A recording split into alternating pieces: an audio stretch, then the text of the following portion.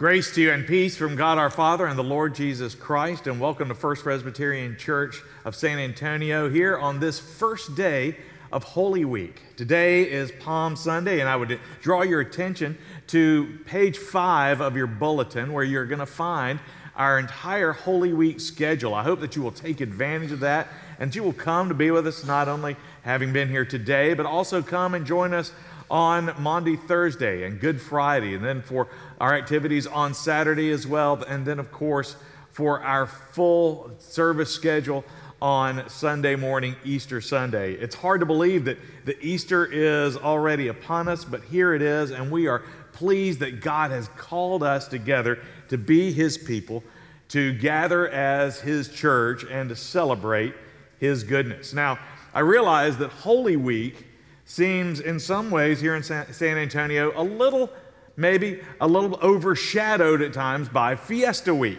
Did you all have a good Fiesta Week? I hope you all had a great time this week. You know, everyone loves a parade. And if you have been in San Antonio over the last week, you have had plenty of them.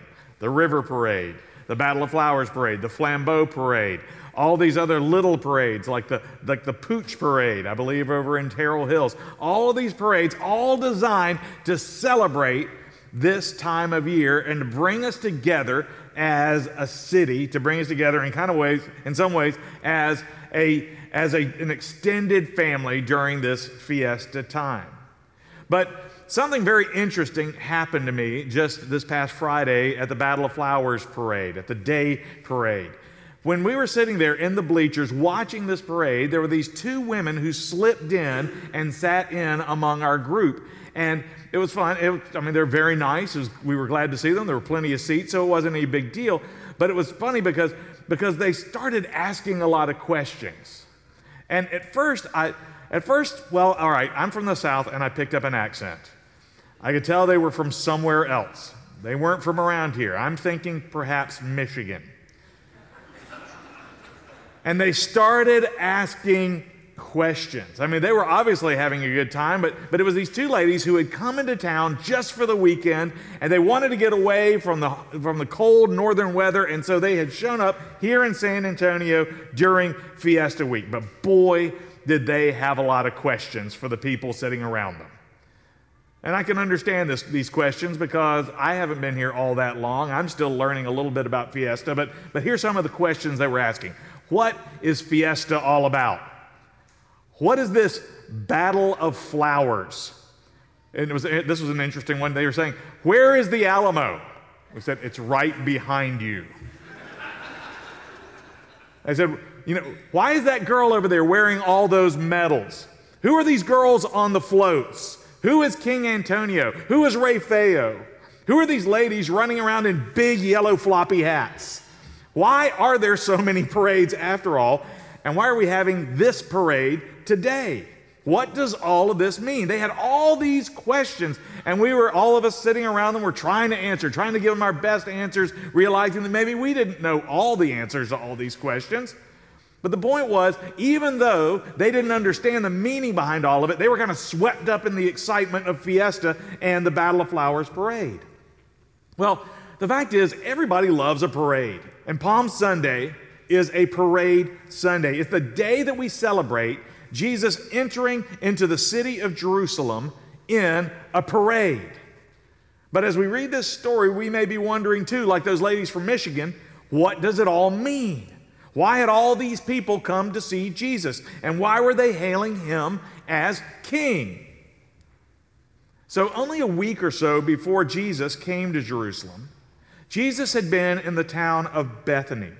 And there, Jesus had performed one of His greatest miracles. He had raised His friend Lazarus, dead and decomposing, for 4 days. He had raised him from the tomb.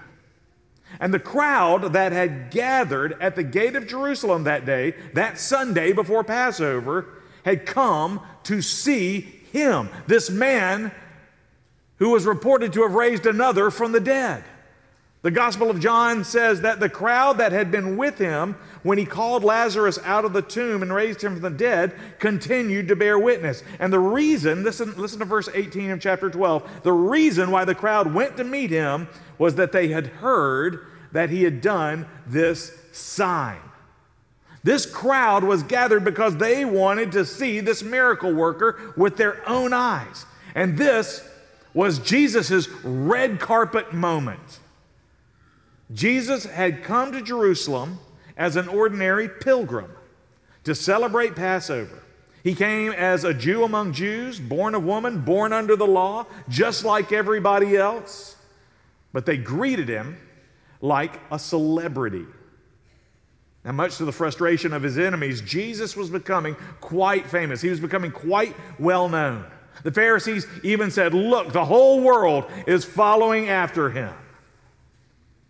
Jesus was an extraordinary teacher who had performed unexplainable signs of power, miracles of healing and feeding, doing battle with demons, and now raising the dead. And the people were beginning to wonder if he was more than just a pilgrim. Was he maybe a prophet, or maybe even the answer to some prophecy? Remember that centuries earlier, the prophet Zechariah had foretold, "Behold, your king is coming to you. Righteous and having salvation is he, humble and mounted on a donkey, on a colt, the foal of a donkey." Was this teacher, this carpenter from Nazareth who commanded wind and wave, life and death, was he in fact the promised king Israel had been waiting for? The people shouted, "Hosanna, Hosanna," in a desperate hope that Jesus was in fact more than just another pilgrim, and he was in fact Israel's prophetic king who would usher in the day of the Lord and push out the hated Romans and restore Israel's rightful glory as the new King David. All this is going on as the people gathered to welcome him with palm branches. What's going on with this parade? At the time, John the disciple confessed that he and the other disciples had no idea what was going on. Speaking for himself in the third person, John says, his disciples, including me, did not understand these things at first. But when Jesus was glorified, then we remembered that he had done these things, that they had been written down about him, and had been done to him. John admitted that Jesus had come for reasons that the disciples did not even see or grasp until much later. There was something happening on a much deeper level. Now, the book of Hebrews, which we've been studying for the last several months, shows us how the events of Jesus' life and how the events of Palm Sunday and Holy Week fulfill the purposes and promises of God on that deeper level. And it shows us that Jesus came to Jerusalem not simply as a teacher, not simply as a pilgrim, not even simply as a prophetic king, but as the new high priest of God. Let's look at our second scripture reading for today. If you would, please turn to Hebrews chapter 9, verses 11 through 14. You can read along with me in your bulletin, or you may read from the screens before you. The author of Hebrews writes this: "But when Christ appeared as a high priest of the good things that have come, then through the greater and more perfect tent, not made with hands, that is, not of this creation, he entered once for all into the holy places, not by means of the blood of goats and calves, but by means of his own blood, thus securing an eternal redemption. For if the blood of goats and bulls and the sprinkling of defiled persons with the ashes of a heifer sanctify for the purification of the flesh, how much more will the blood of Christ, who through the eternal Spirit offered himself without blemish to God, purify our conscience from dead works to serve the living God. The grass withers and the flower fades, but the word of our God endures forever. Let us pray. O Lord, your word is a lamp unto our feet and a light into our path.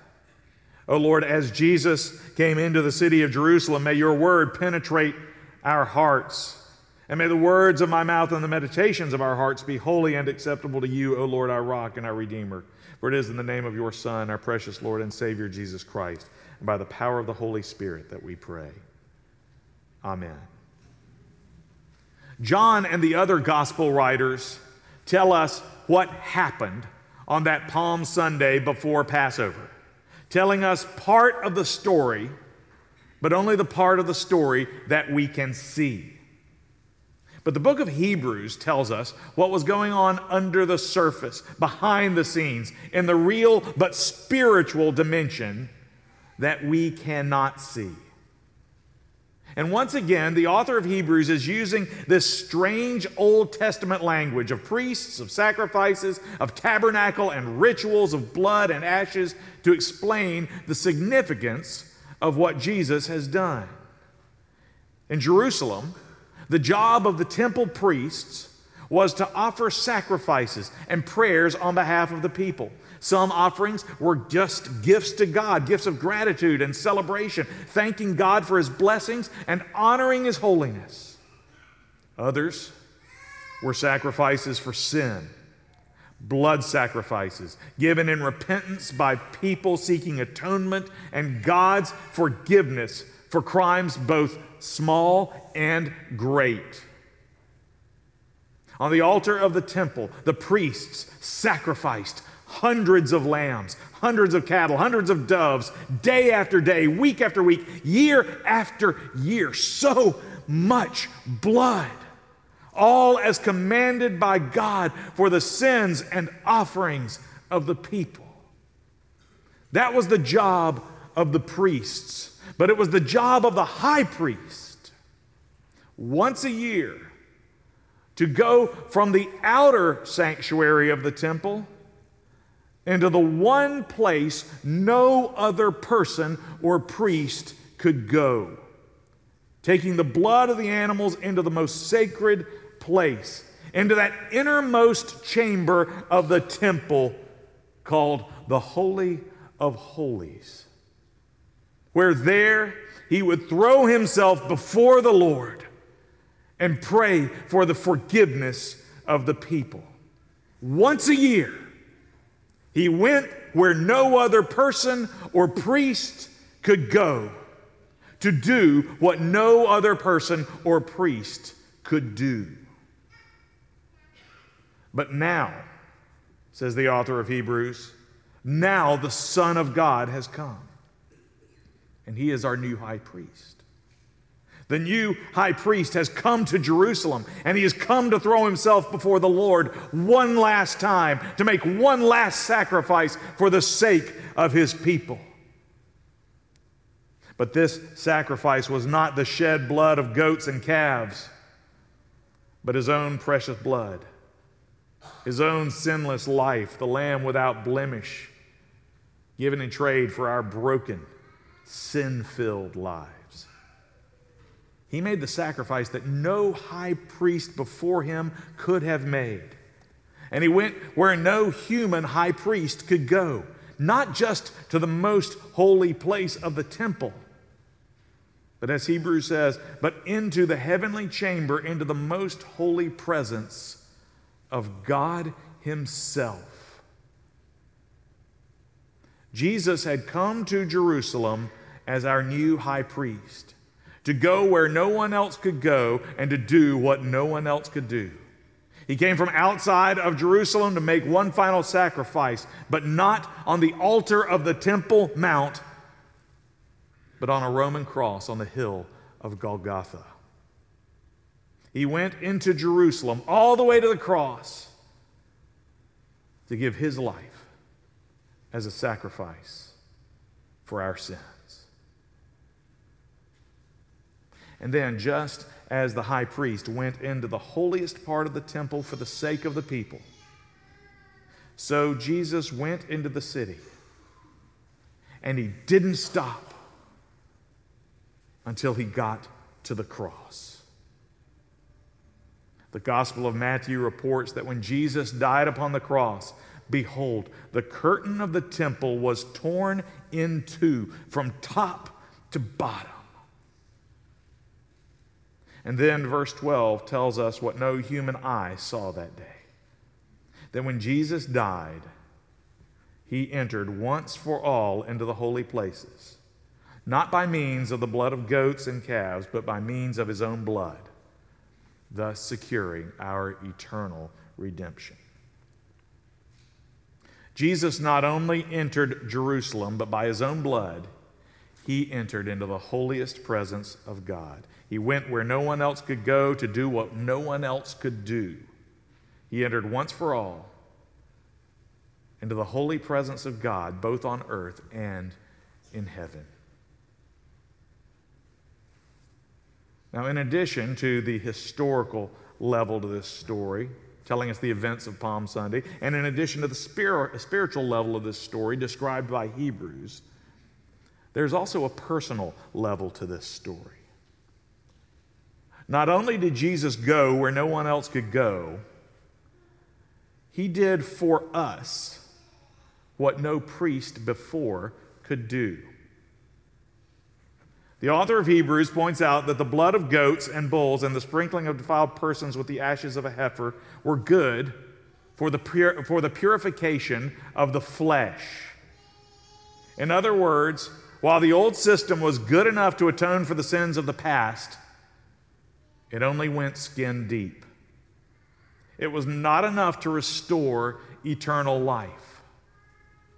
The sacrifice of Jesus, on the other hand, went all the way to the heart. Look at verse 14. How much more will the blood of Christ, who through the eternal Spirit offered himself without blemish to God, purify our conscience from dead works to serve the living God?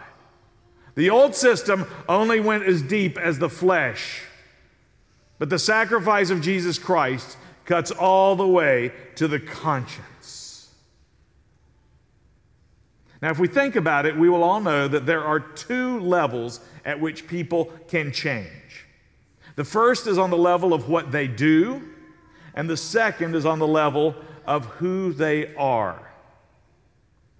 The old sacrificial system dealt with what people do.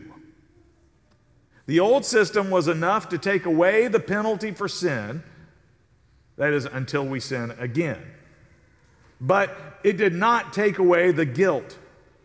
It didn't take away the regret. It didn't take away the shame or the destruction of sin.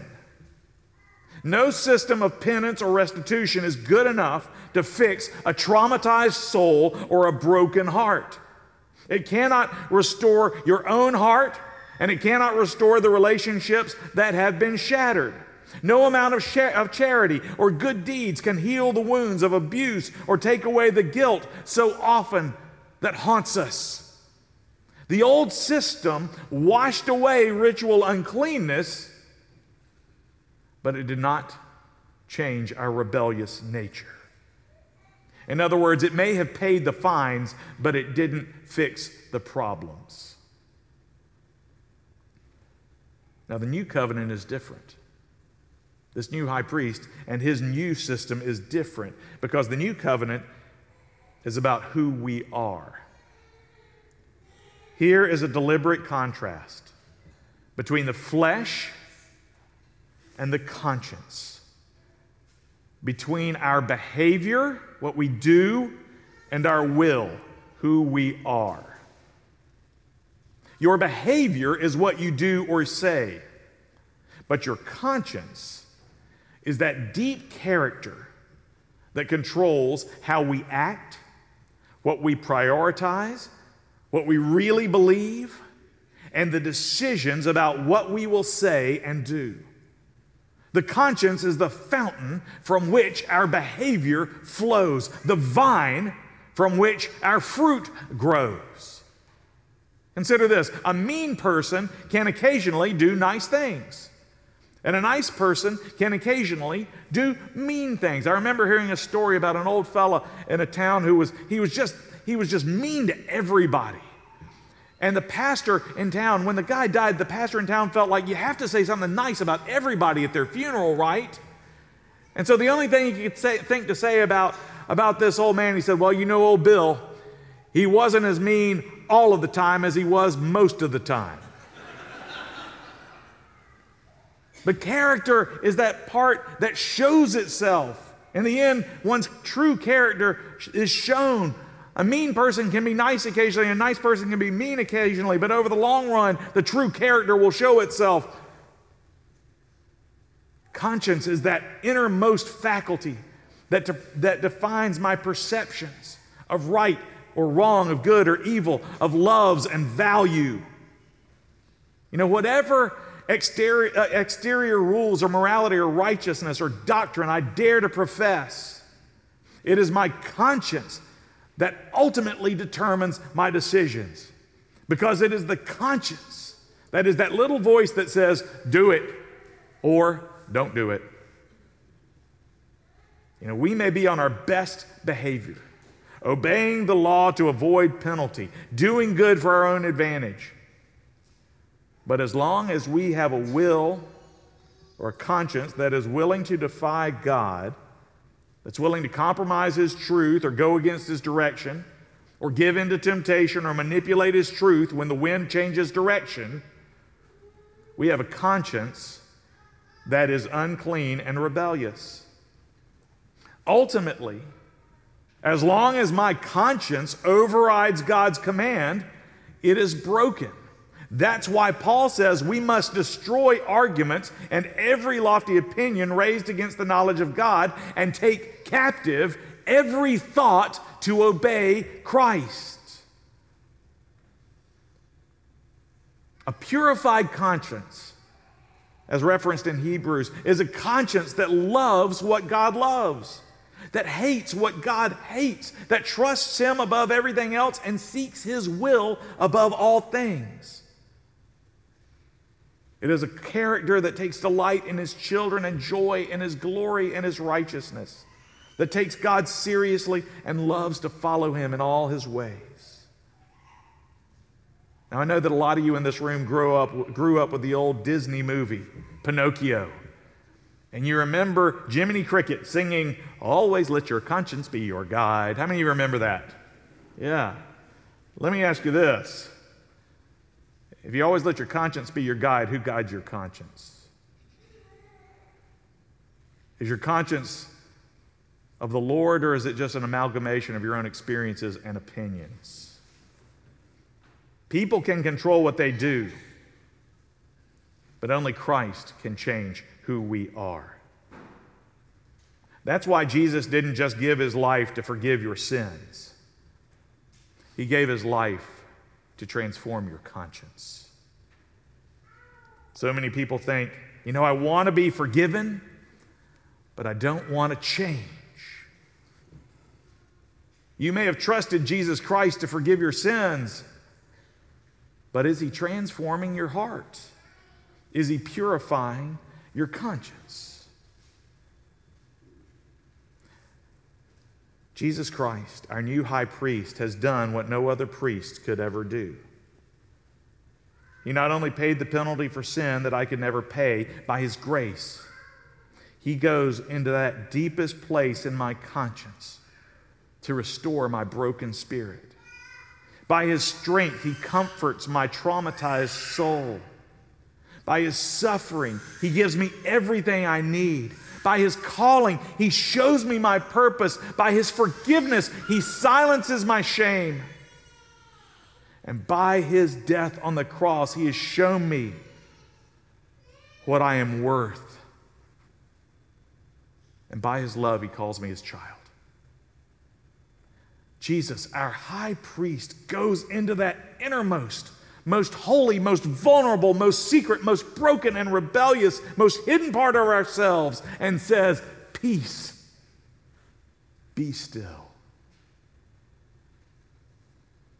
The redemption of Jesus Christ is not only about the forgiveness of sins, it's about the restoration of the image of God in His children.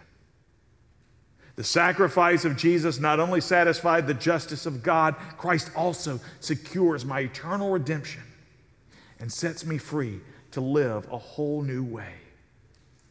Paul says that if anyone is in Christ, he is a new creation. The old has passed away, and behold, the new has come. Beloved, there is so much division. There is so much brokenness in our world right now, not just in war-torn places like Ukraine, but in our own lives, in our own community, in our own families, and even in our own church. We need restoration, not just in ourselves, but in our relationships. We need the deep healing that no other priest, only Jesus, our high priest, can give. Healing that begins with the confession of our own brokenness and then turns to Jesus for transformation. Not just healing that is skin deep, but healing that is soul deep and goes straight to our conscience. Beloved, what are you holding back? Jesus did not just stand outside of Jerusalem preaching judgment on Israel and our world. No, Jesus went into the city, straight into the heart of the temple, into the heart of the city, even though he knew exactly what it would cost him. Christ became our new high priest to do what the old system and the old high priests could not do, to show us that the salvation and the love of God is more than skin deep. Will you pray with me? Oh Lord, as we come to you today, we are reminded that you did not stay on the safe outskirts or suburbs of the city, but you went into the heart of the city to sacrifice yourself on our behalf. Lord, let us not be satisfied with the superficial cleansing or washing away of our sins. Help us to understand, O Lord, that you want to go deeper into the transformation of our conscience. Lord, help us to see that your grace, your love is not just skin deep, but soul deep. We pray these things in the name of your Son, our Lord and Savior, Jesus Christ. Amen.